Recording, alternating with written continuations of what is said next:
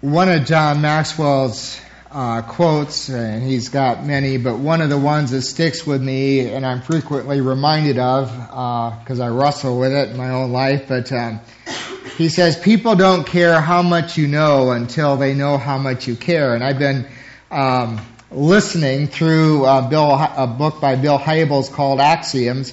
It's a book about leadership principles and proverbs and all of that kind of stuff.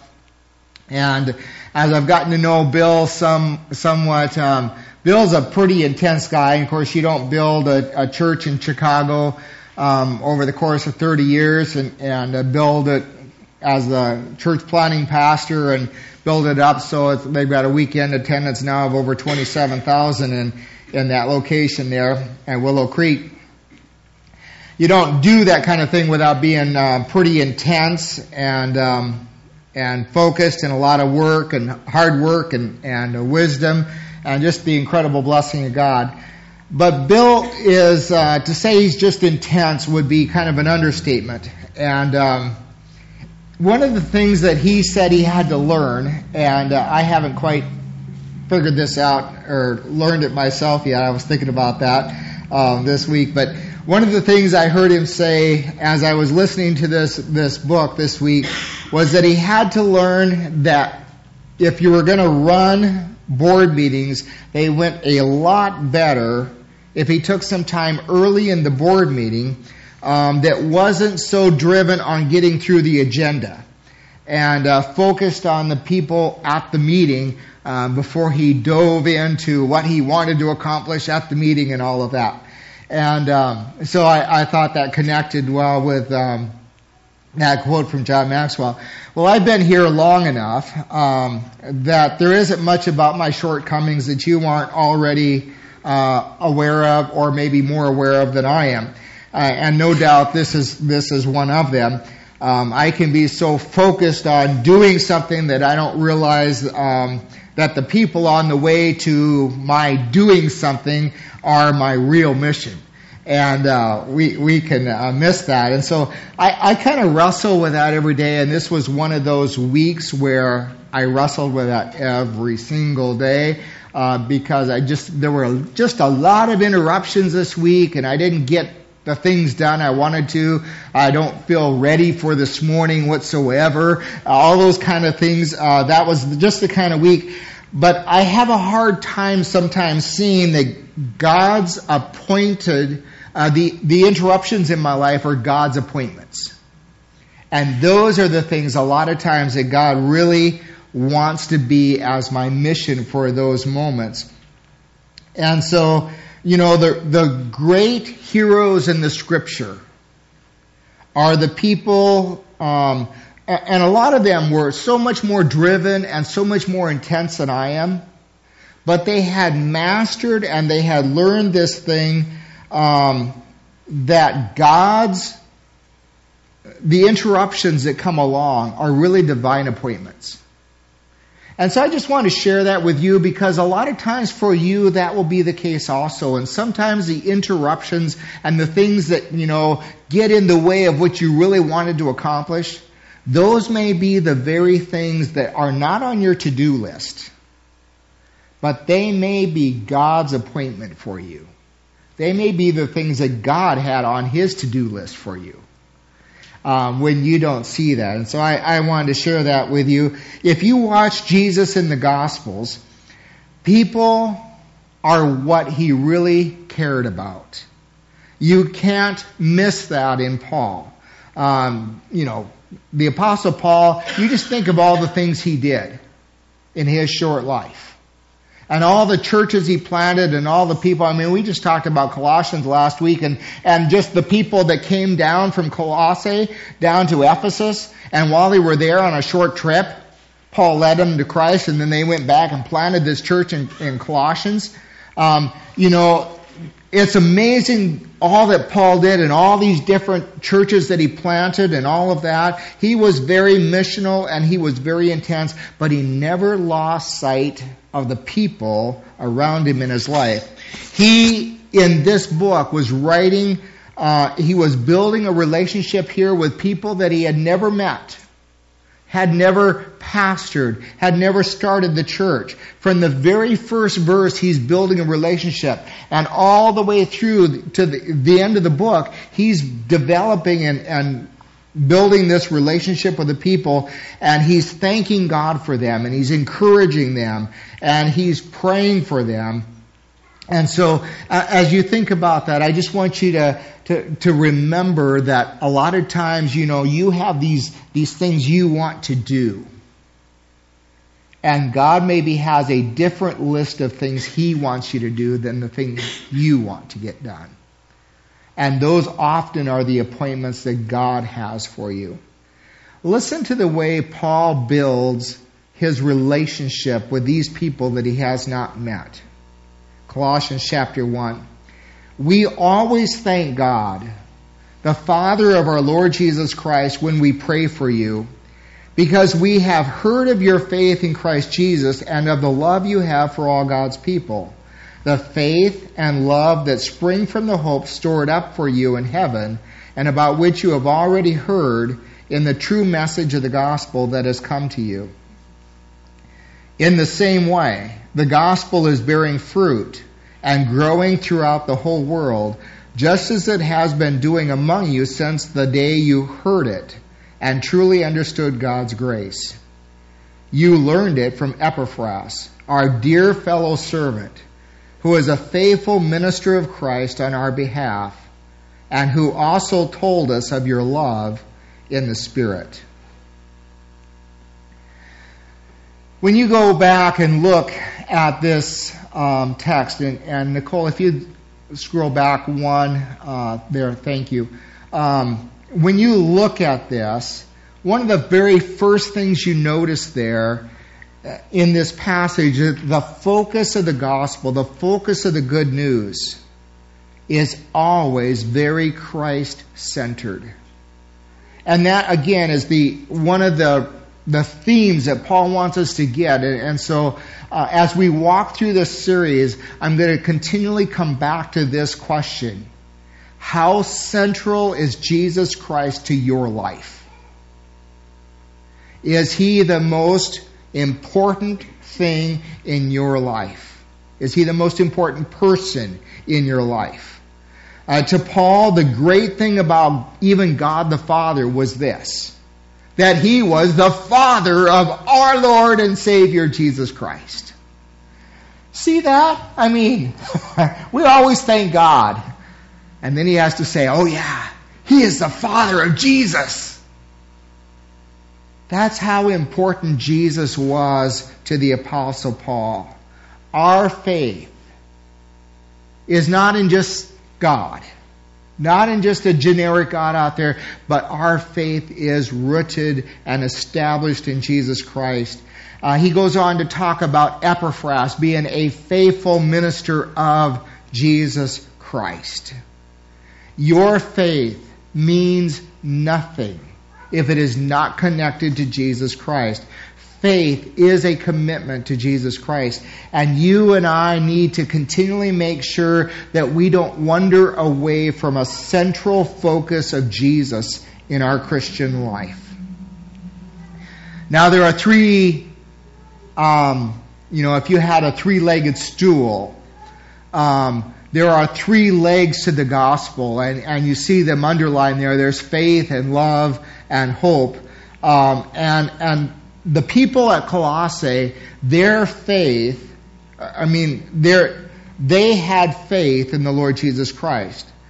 And you have to make sure that your faith is not in your own works. You have to make sure that your faith is not in your church. You have to make sure that your faith is not in itself. Some people just have faith and faith.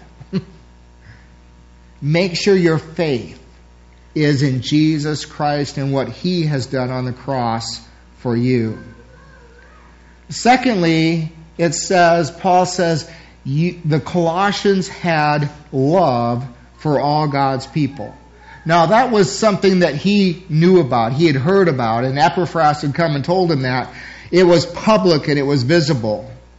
And then if you go down to verse 8, Paul says that their love is in the Spirit. Now, the reason that's important is because it is not natural for us to have love. It is natural for us to love ourselves. That's the natural human state. If you and I are really going to have Christian love in our families, in the church, in all of our relationships, it has to be grounded in a relationship in which the Holy Spirit is able to move and work in our lives. And so it is a love that is in the Spirit. We can't rely on ourselves, our own ability to love other people. There are some people that it's just hard to love. And for all of us, it's different people. I mean, we all can think. Those people, they're just hard to love. And there are people like that for all of us. That's where the Holy Spirit comes in. It's not natural. And sometimes we just need the help of the Holy Spirit to come in and help us love. And we need the help of the Holy Spirit to help us to hear and understand the Scripture and know what it's trying to say to us. We can't rely on just our own ability to do that either. It is the Spirit that empowers love. He works not to tell us just tell us things that aren't in the Scripture, but he works to make what the Scripture says clear to us. That's the role of the Holy Spirit, or part of the role of the Holy Spirit. But then I want you to notice that it says that God, the Colossians had hope, and it was focused it sprang from faith and love. I want you to just stop and think about that. When you have hope for a better tomorrow, when things are starting to turn around for like Jacob, and you have hope, it does something in your ability to have faith, and it does something that allows you to move outside of yourself. And you can start to love other people when there's hope in your life. If you take all the hope out of your life, pretty soon you come in and you can't think about other people. You're just worried about yourself. And you don't have much faith for tomorrow. And so it is this hope that Paul says it feeds faith and it feeds love, the ability to go outside of yourself. And Paul says that this hope that they have is a hope of a greater future in heaven. And whatever your story is today, whatever your story is in this life, you, because you know Jesus, have a great future ahead. And because of that, you are able to have faith. Because of that hope of a great tomorrow, when we pass from this life, you are able to think outside of yourself and care about other people. If there's no hope in your life, if this life is all there is with all of its turmoil and frustration and everything else, then there's not much ability for you to have a lot of faith. And there's not much ability for you to care outside of your own little world. That's what allows you to have love and faith.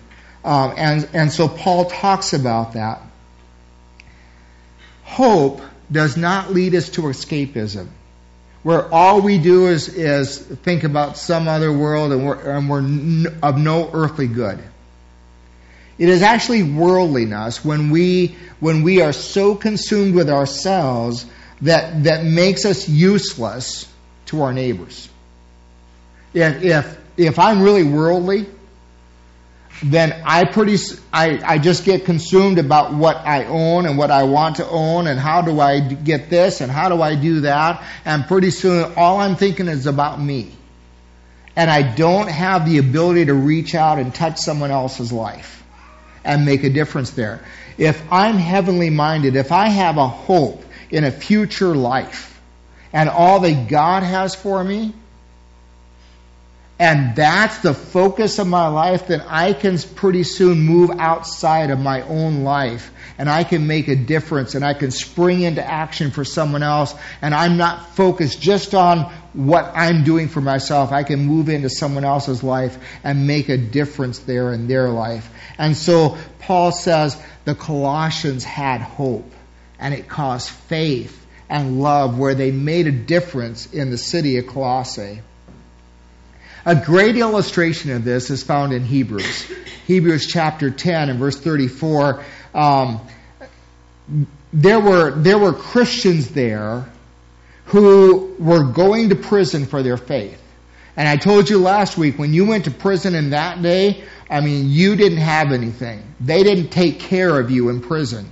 You better have some family or some friends who would come and feed you, because otherwise you were just going to starve to death. There was nothing there for you. And so Christians were being thrown into prison for their faith, for standing up for the gospel.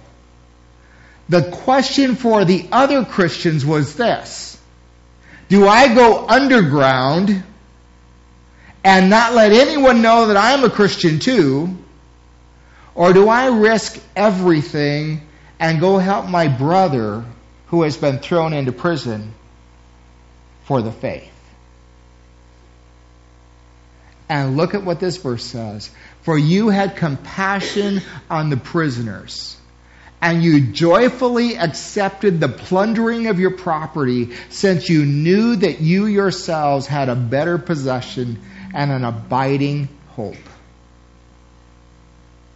I don't think any of us are there.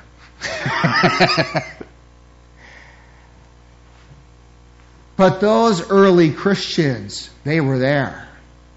They were willing to lose everything they owned to go and minister to another Christian who had lost everything they owned and got thrown in prison. They didn't go underground. They didn't hide their faith. They went and they ministered. And why? Because they knew that they had a better possession and an abiding one that would always remain.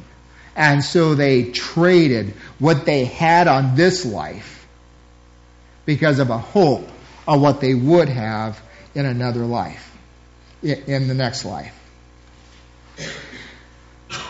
And then as you go back to the scripture there, you see some characteristics of the gospel, and I'm not going to take much time here. I'm just going to kind of list them and go on. But you'll see that Paul says the gospel is timeless truth. It is the true gospel. He says it is a message of grace, that God gives us what we do not deserve. He says it's universal. You think there are some things that, you get the Gurney's catalog and you look at something, you say, yeah, I want to get that. And then you see it's got a zone for 5. and you can get it, you can plant it, and it will die. And so, if I order anything, or if I go to a nursery or something, I try to look for stuff that can survive in a zone 2. Because not everything will work everywhere, but you know what? The gospel is universal. It can work in Zimbabwe. It can work in Iraq. It can work in McKenzie County. You can put the gospel anywhere, and it saves and transforms and changes life. And not only that, but it bears fruit. It makes a difference wherever you go. And the last thing he says there in terms of the characteristics of the gospel is that it causes growth. Friends, if the gospel is part of your life, you will be growing. You will be changing. It will transform your life on a continual basis. You will be different tomorrow because of the gospel than you were today. And that doesn't make what you are today bad. It just makes tomorrow better. And God always wants to be growing you up. And then the last thing I want to share with you out of this passage this morning is they're servants of the gospel. And he talks about Epaphras. And Epaphras was a faithful servant of the gospel, Paul says. The gospel does not go forth without key people. The gospel doesn't go forth without you. God uses people to spread the gospel. And for this church up in Colossae, it took, Epaphras coming down, getting saved by Paul, being transformed and going back and being involved in leading other people to Christ. The gospel goes forth not just by sermons. The gospel goes forth not just by, all those kind of things, but the gospel goes forth primarily by people. And we need to be aware of that. And so faithful servants who faithfully disciple by teaching people the Word of God and helping other people grow is how the gospel and how the kingdom prospers and grows. Discipleship is apprenticeship. It is not just teaching people things. It is not just teaching Bible trivia. It is about leading other people and walking them through life. When you watch Jesus, how did he make disciples? They walked with him for 3 years. When you look at the Apostle Paul, how did he make disciples?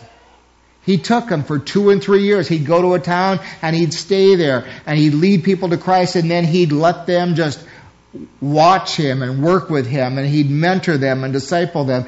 He didn't just have them in schools where he just taught them things and then walked away. As American Christians, we are tempted to think that the way you make disciples is by plopping them in a pew and having them listen to sermons. That is not the way you make disciples. Preaching, sermons, and church are wonderful tools of God, but that is not the tool for making disciples. Disciples are made by people in relationship with each other, mentoring, talking, correcting, training, all of that kind of stuff on a day-to-day basis. You need to do it with your children. You need to do it with your grandchildren. You need to do it with people that you come into contact with who are willing for that and hungry for that. The question I want to ask you this morning is this. Is the gospel more likely to thrive in a university or a trade school? A university where you go and you sit in lectures, or in a trade school where they take you and teach you how to weld and then do it with you and evaluate all that kind of stuff.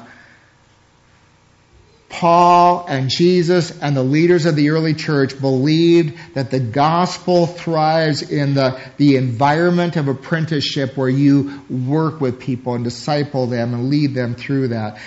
Because the gospel is not about knowing stuff.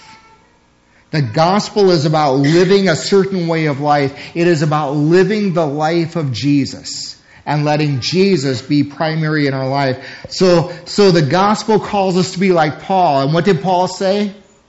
Imitate me as I imitate Christ. God's call for you as a Christian is to say to someone else, walk with me, imitate me as I imitate Christ. God's call to you as a Christian is to say to someone around you, imitate me as I imitate Christ. That's what Paul said. That's the way disciples are made. We need to be discipled, and we need to be discipling others. In closing today, I simply want to ask 3 questions. I wonder if there is anyone here today who hasn't and wants to just publicly put your faith in Jesus. And if that's you this morning, you just want to stand up right where you are and then be seated again. You can do that right now. We'd love to know and to be able to celebrate with you that you're doing that publicly. Secondly, to follow Christ, to put Him central in your life, you need the Holy Spirit to be active and important in your life, because the Holy Spirit, according to John, chapter 14 and chapter 16, the Holy Spirit's role is always to highlight the ministry of Jesus in you. You will never really imitate Jesus unless the Holy Spirit is active and alive in your life. I wonder if there are those of you this morning who would just say, it's been a while since I've given the Holy Spirit much thought in my life. And this morning I just want to raise my hand and I want to say, Pastor, would you pray that the Holy Spirit helps me imitate Jesus? Thank you. Thank you. There are some of you that God has spoken to, even while I've been preaching this morning, about somebody that you need to say to them, imitate me as I imitate Christ. That means you have to really be diligent. You have to think about, I've got to, in front of this person, imitate Christ.